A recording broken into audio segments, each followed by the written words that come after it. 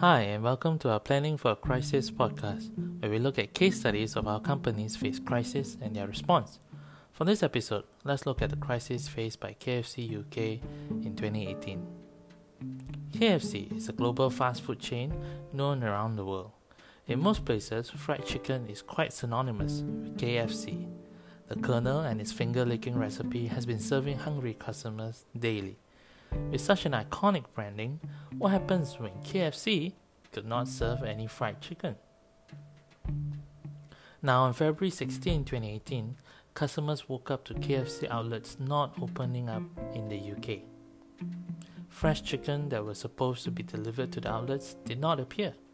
More than 80%, or around 750 outlets in the UK, had to close. The cause of this disruption to their supply chain was because KFC UK decided to change their distributor from Bidvest Group to DHL. Now, it was reported that the Bidvest Group had multiple distribution centers, which enabled them to distribute the chicken supplies without any disruptions. However, DHL only has one major distribution point to the whole of UK, and this major distribution point was having a lot of issues.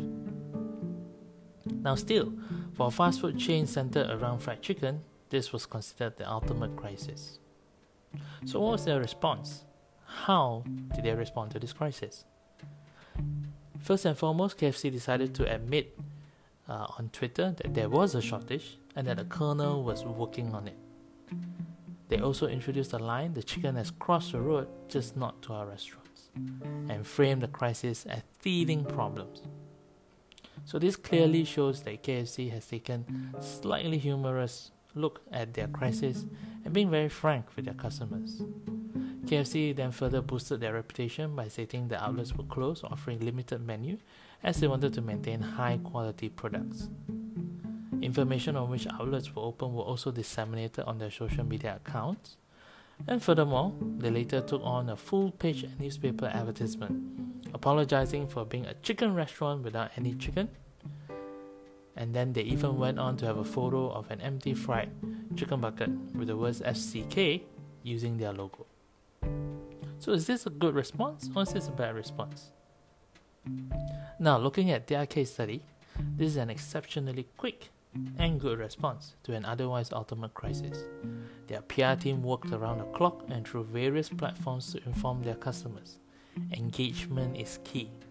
It was also laudable that they admitted to the crisis and then was transparent in informing their customers as they worked to resolve the logistics issues. Now, depending on the crisis, taking ownership and being transparent as soon as possible enables your customers to be more forgiving and keeps your reputation stronger. You can search more on the information online regarding the case study. And that's all for this episode. Thank you.